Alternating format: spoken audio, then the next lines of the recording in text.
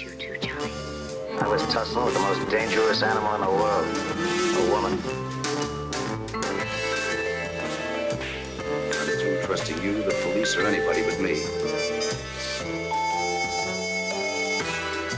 Who do you think you're kidding?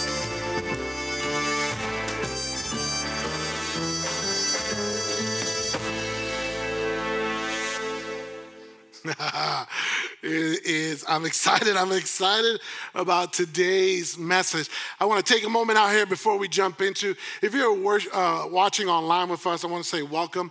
Welcome to Southwood Santa Clarita. My name is Efrain Pena. I am the campus pastor here, and it is a privilege and an honor to do life with you, to worship on a Sunday with you. And if you're at home in your PJs eating breakfast, I'm a little envious, I will admit, but I'm glad that you're joining and worshiping with us this morning. And so today we are kicking off a brand new series, and I'm excited about it. Here's the thing. Now, most of us, right, or most relationships start off full of passion and possibility, but end up dying slow, painful deaths, right? We find ourselves obsessing over our relational autopsy. You get my drift? But here's the thing. The cause of death is a complete mystery to us. We don't know what happened to our relationship, why it kind of fizzled and kind of went kapoof, right? We're trying to figure this out. But with a little bit of a detective work, right, we often tremble when we come to realize that we are guilty of the crime, that our relationship struggled because of us. We didn't intend for it to happen, but we kind of secretly sabotaged our own story. So what if we could investigate, we can do the research, we could get our Sherlock Holmes hat on and try to figure out what caused the death of our relationship? What damage did we do, right? What if you could see where the story is headed and change the outcome for the better? Would that be of help for most of us? I believe so. So plain and simple, my goal throughout this series is to help you, right, help us identify and overcome common relational killers. So please refrain from pointing fingers or nudging your significant others or giving them the stink eye, right? You know, this is not about that. This is really about understanding how we can do better and be better in our relationships. Now, here's the thing. This is not just about romantic relationships. This is about relationships that we do with or we have with people that we love and care about, right? We're going to kick off communicating in code. Do you communicate in code at home? Right? Some of you do. Monica and I used to communicate in code early in our marriage, right? Especially when Janelle and Maddie and Sophia were really young. And then God did this thing. He called us to Puerto Rico, right? And our code was communicating in Spanish, Espanol, because our kids were gringos. They didn't understand a lick of Spanish. But unfortunately, the school system was bilingual. And they picked up Spanish real quick, and so me and my wife had to figure out a different communication code, and we struggled.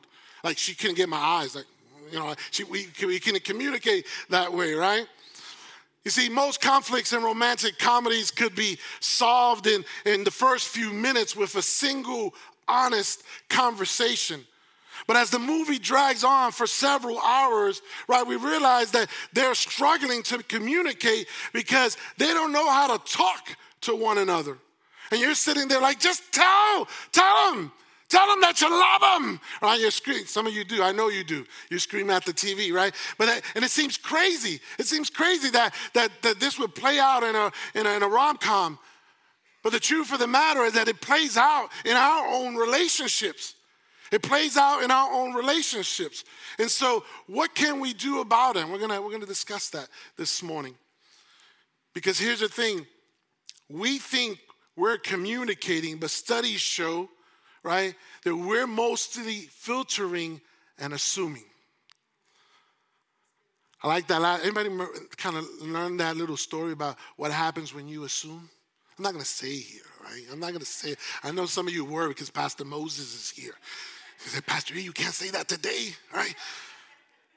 right? But we don't know what happens when we assume. Listen, the average person thinks at about 400 words per minute. 400 words per minute. We're calculating in our head, but we only speak about 100 words a minute.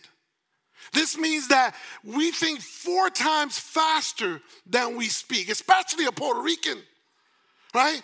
Especially Puerto Ricans. So while someone is speaking 25% of their thoughts, we're adding 75% more to those thoughts, right?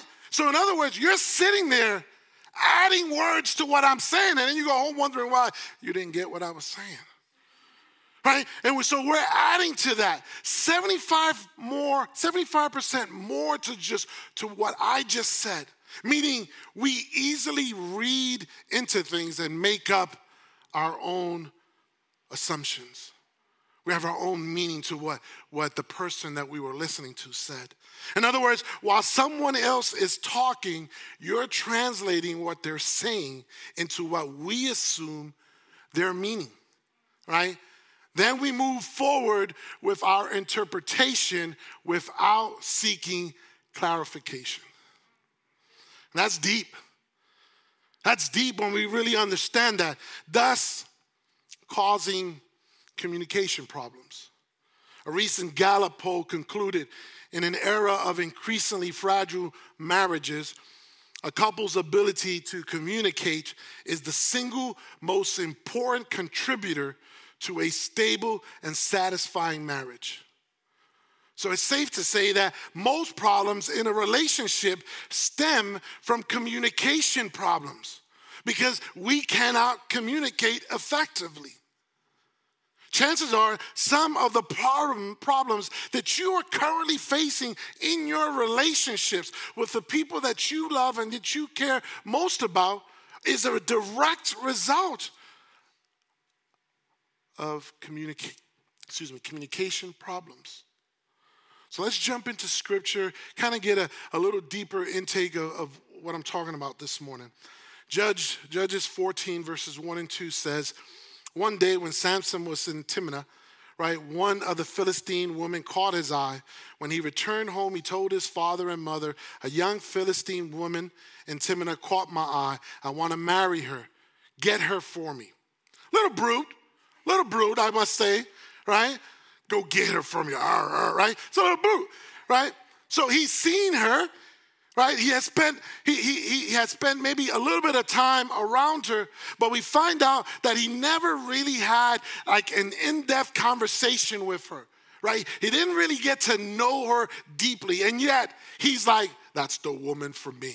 Kind of likes the way she looks. He's digging it, and now he says, okay, somebody get her for me, right? Don't we do this in our culture as well? Well, we just, not exactly that way, but we just don't tell our parents to go help us. We actually tell an app. We tell an app, hey, I need some help. You see that person I just came up, their picture came out, they're nice. They're nice. I need help, right? You swipe, get her for me. Get that or get him for me, right? This exposes a problem, right? Because part of the reason communication falls apart in a relationship is because it's not the foundation of the relationship. We live in a time and era where so much communication is done behind a screen, behind a phone. And so many things get lost in translation. And so conversation is not the foundation of the relationship. Most romantic relationships get off the ground because it's sparked by a physical attraction. Did I ever tell you how I met my wife? Every day. And she was just beautiful. And I was like, ooh, I'm going to make her mine. She ain't want nothing to do with that. But that's a different story, right? Most of the relationships start out with a physical attraction. It is hot and it is steamy. You want to be seen with them. You imagine what it would be like if the candles were lit and the slow jams were playing. Know what I'm saying? right? We imagine that, right? And this is certainly true for Samson. This is how he was portraying. This is how it was playing in his mind. It maybe not the slow jams, but this is how it was playing. You see, we tend to overestimate the percentage of the relationship that we'll be having sex. Right? We got some younger ears here. Right? We kind of pretend that the percentage when we meet that person, it's going to be all the time, every day, all day. Right? We have this imagination and we underestimate the percentage of time that will be spent tackling real life problems and situations. So we hype one side of it, but then we dilute the other side. And in essence, we're doing an injustice to our relationships. Even if you are like a rabbit, even if you are doing it all of the time, it still probably only equates to a very fraction of your time that you have. The rest of the relationship is spent on things like, how are we going to pay rent? Right? Who's picking up the kids tomorrow? Like, are you going to do this diet with me? Oh, no, I ain't doing that diet with you. Did you put the clothes in the dryer? Oops, right? Whose family are we spending Christmas with? Can we afford this car? Are we going to go out with your friends or just you and I, right? Is our son old enough to have a cell phone just yet? Or is our daughter old enough to date? No, she's not old enough to date, right? How should we binge? What are we going to binge on Netflix? We spend so much time on these things in our relationship that we don't realize that. The list goes on and on. Am I right or am I right? Right, but we think to ourselves, we'll figure all of that stuff out later. All I know is, let's turn off the lights. Right? Because that's all we see. That's all we can imagine. That's all our mind is fixated. He is so cute. He is so cute. I cannot wait to make him mine. This brings about another problem. We want to believe that enough attraction will compensate for our lack of communication. Woo. We believe that our attraction, the excitement, the heat between you and someone else is going to compensate and make up for the lack of communication.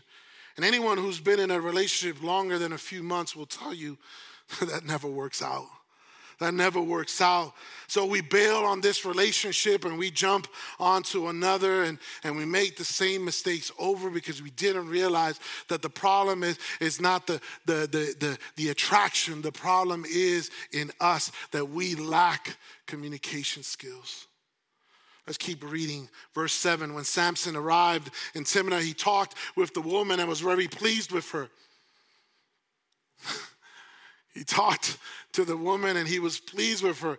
So now that they're engaged and this first conversation they've had, it actually doesn't even say that they had a conversation. It just says that he talked to her and he was pleased. Pleased by what?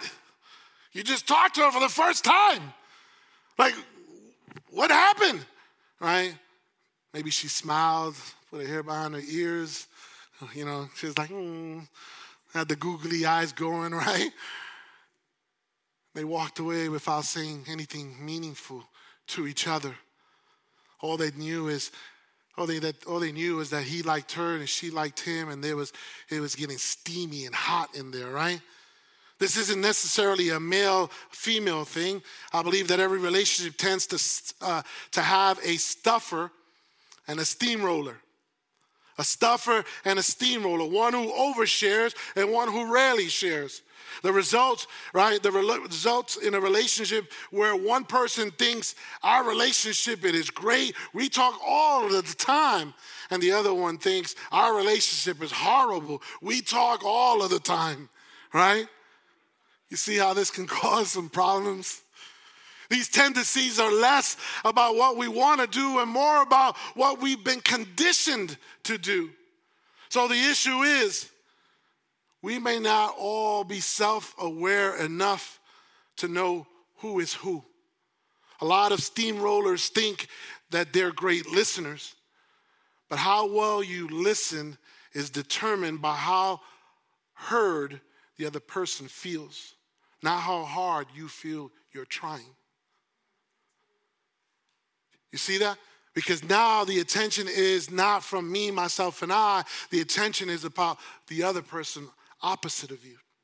Let's keep reading.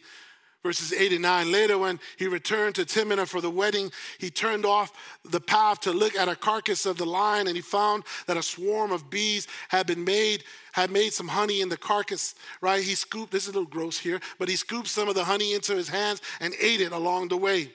You know, this is like a National Geographic. I told you the Bible has everything in it, right? He also gave some to his father and mother, and they ate it. That's even more gross, right? But he didn't tell them he had taken the honey from the carcass of the lion. Now, if you know anything about Samson, you would know that he had made a commitment. He had made a vow that he wouldn't touch another dead person, right? And so this posed a problem, right? That he would knowingly compromise his integrity to get what he wanted. Do we do that? Do we compromise integrity to get what we wanted? Because that brings about another problem. That doesn't work out well, church. You see, we hide bad habits when we fear their short-term disappointment more than their long-term destruction. That's either ouch or amen. I'll read that again. We hide bad habits when we fear their short-term disappointment more than our long-term destruction. In other words, I'd rather risk wrecking our whole relationship than suffer the pain of momentarily hurting their feelings or experiencing their frustration. That, my friends, is a terrible, terrible trade-off. Let's keep reading verse 10 and 11. As his father was making final arrangements for the marriage, Samson threw a party at Timnah, right? As with the custom for elite young men, when the bride's parents saw him, they selected 30 young men from the town to be his companions. That sounds just crazy to me, but let's dig in a little bit more. So they all have, right? They don't have mutual friends. They just met. They don't know each other. They barely have said a word to each other. So they have no mutual friends. So then this party is thrown for elite young men. I don't know what that really means. And I don't want to read too much into it, but you can figure that out, right? They throw this elite party. But he has no one to invite. Samson has no one to invite. And here's the problem. We want these Instagram-type parties, but most of us don't have close enough friends to include in the celebration. So it's just the show, which ends up being shallow. One of the detriments of relationships is people giving bad advice. Bad advice because they only hear one side of the story. One side of the story. That's why people, right? That's why people want to divide their friends up. They want to divide their friends up, right? Because I can do something or I can tell you something and you'll always take my side. And we never have to grow. You're always going to be in favor of me. Even though it's bad, even though I'm doing the wrong thing. Let's keep reading verse 12 and 13. Samson said to them, let me tell you a fine linen robe. Solve my riddle during these 7 days of celebration. I'll give you 30 fine linen robes and 30 sets of festive clothing. Right? But if you cannot solve it, then you must give me 30 fine linen robes and 30 sets of festive clothing. All right, they agreed. Let's hear your riddle. There's this whole dynamic that's playing out right here. Right? That no one really seems to kind of mean and get what's going on. Here's the thing. They don't like Samson because they don't know Samson. And if he feels like he's being taken advantage from these guys, so he doesn't like them either. They make this passive-aggressive request, and he responds back with a riddle. In other words, they're playing games. They're playing games with each other. And since we all seem to hate this, why don't we, why do we keep doing this? Right? Since we all hate playing games, why do we keep doing this? Because it's okay. You ever done that in your relationship? If you just pretend like everything is okay, it somehow is going to disappear midair, right? even though deep down inside we know it won't. So we settle for artificial harmony at the expense of true intimacy. We settle for the fake stuff instead of the real stuff. Ever have fake crab meat compared to real crab meat? Woo. See, like my mom cooked the fake stuff. And I was like, why would you buy it? It says right there it's fake. That means it's not real. Why would you like that stuff? I don't like crab meat anyway. But maybe it was because I first saw that word, fake crab meat. It's crazy. It's just a little insight on my life, right? Don't go judging me. Gosh. You see, we don't try to get the truth because we tell ourselves we're protecting their feelings. We don't want to cause a scene here. It's not going to help the situation. How many times has a solo epiphany and intuitively realizes all of your unspoken frustrations, wants, and needs and desires, and without you even having to ask or say anything, they respond accordingly, and without any prompting, right, do everything you had hoped that they would do without being told when or how to do it. That's what I thought. That doesn't happen. Right? That doesn't happen. You see, we hold each other accountable for what's in their head, not for what we actually said. We hold each other accountable for what's in our head, not for what we actually said. In other words, we didn't communicate what we wanted. We didn't communicate effectively how we wanted it to be treated, thus causing problems. And those unspoken frustrations, they fracture relationships. Unspoken frustrations fracture relationships, church. Because no matter how hard we try to mask it, the truth always seeps out. It seeps out in our tone, in our attitude, in our body language. I was like, whatever. Can I tell you how many times I said whatever and got me in trouble? Right? And then if you go, you add that, woo, that's even worse. The longer we avoid church, the longer we avoid crucial conversations, the harder they are to have, and the worse we tend to make things in the meantime. We gotta be better. We gotta do better in how we communicate with those that we love. To avoid the tension of speaking truth in love, we settle for lying, small talk, passive aggression, nagging, insults, the occasional whatever, right? Whatever. And that's what's happening in this story. We already see the lying coming through, the small talk, the game playing. And the longer they keep doing it, the darker it gets. The longer we keep doing it, I'm going to skip down just a little bit here. So Samson, right? Samson gives an oath, and she starts crying because they threaten her. You know, like, oh, if your husband doesn't tell us the answer to the riddle, then we're gonna burn you and your house and everything in it. And she starts weeping to Samson. Why don't you tell him, right? And so Samson gives an ultimatum. They threaten her. She emotionally manipulates the crying and the exaggerating. He responds kind of passive aggressively by saying, why should I tell you? Right? She nags until he tells her. Samson insults the wedding party. The story goes on. The trouble keeps getting worse and worse.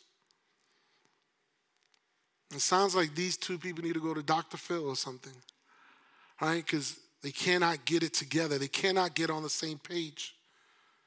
I get this is an exaggerated ancient example from the Word of God, right? But doesn't this feel uncomfortably similar to the situations that we are going through in our relationships today? So what do we do about it?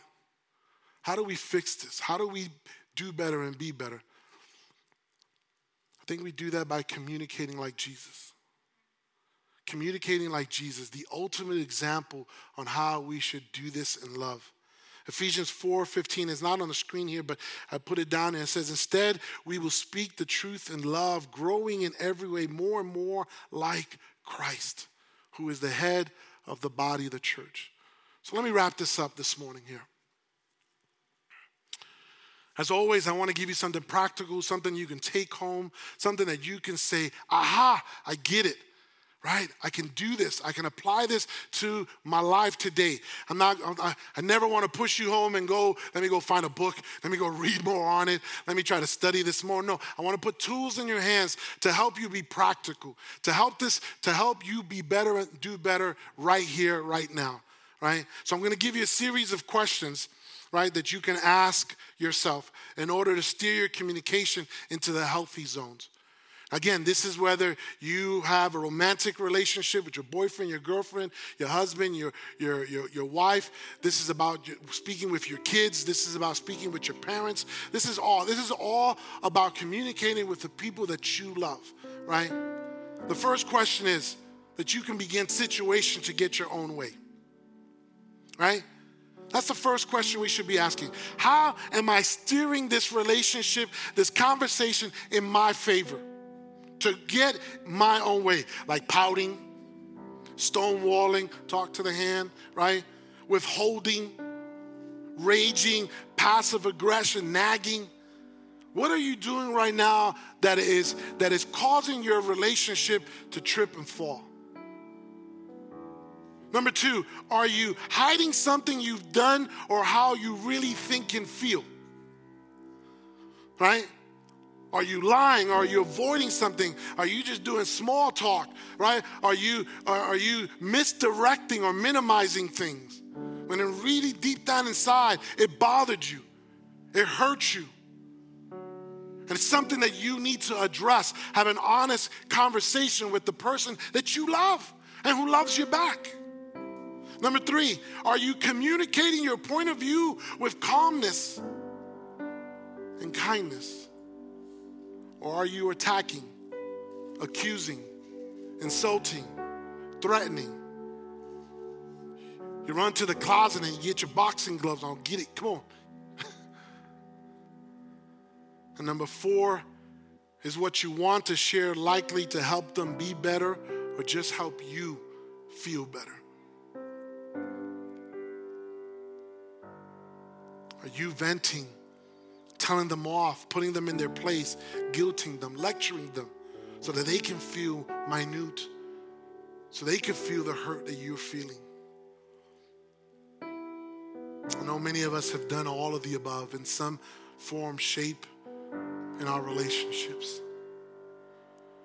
But what if in our quest to communicate better, to be better and do better in our relationships, what if we just type these questions into our phone and kind of check them whenever we were in a dialogue with someone that we love and things weren't going the right way?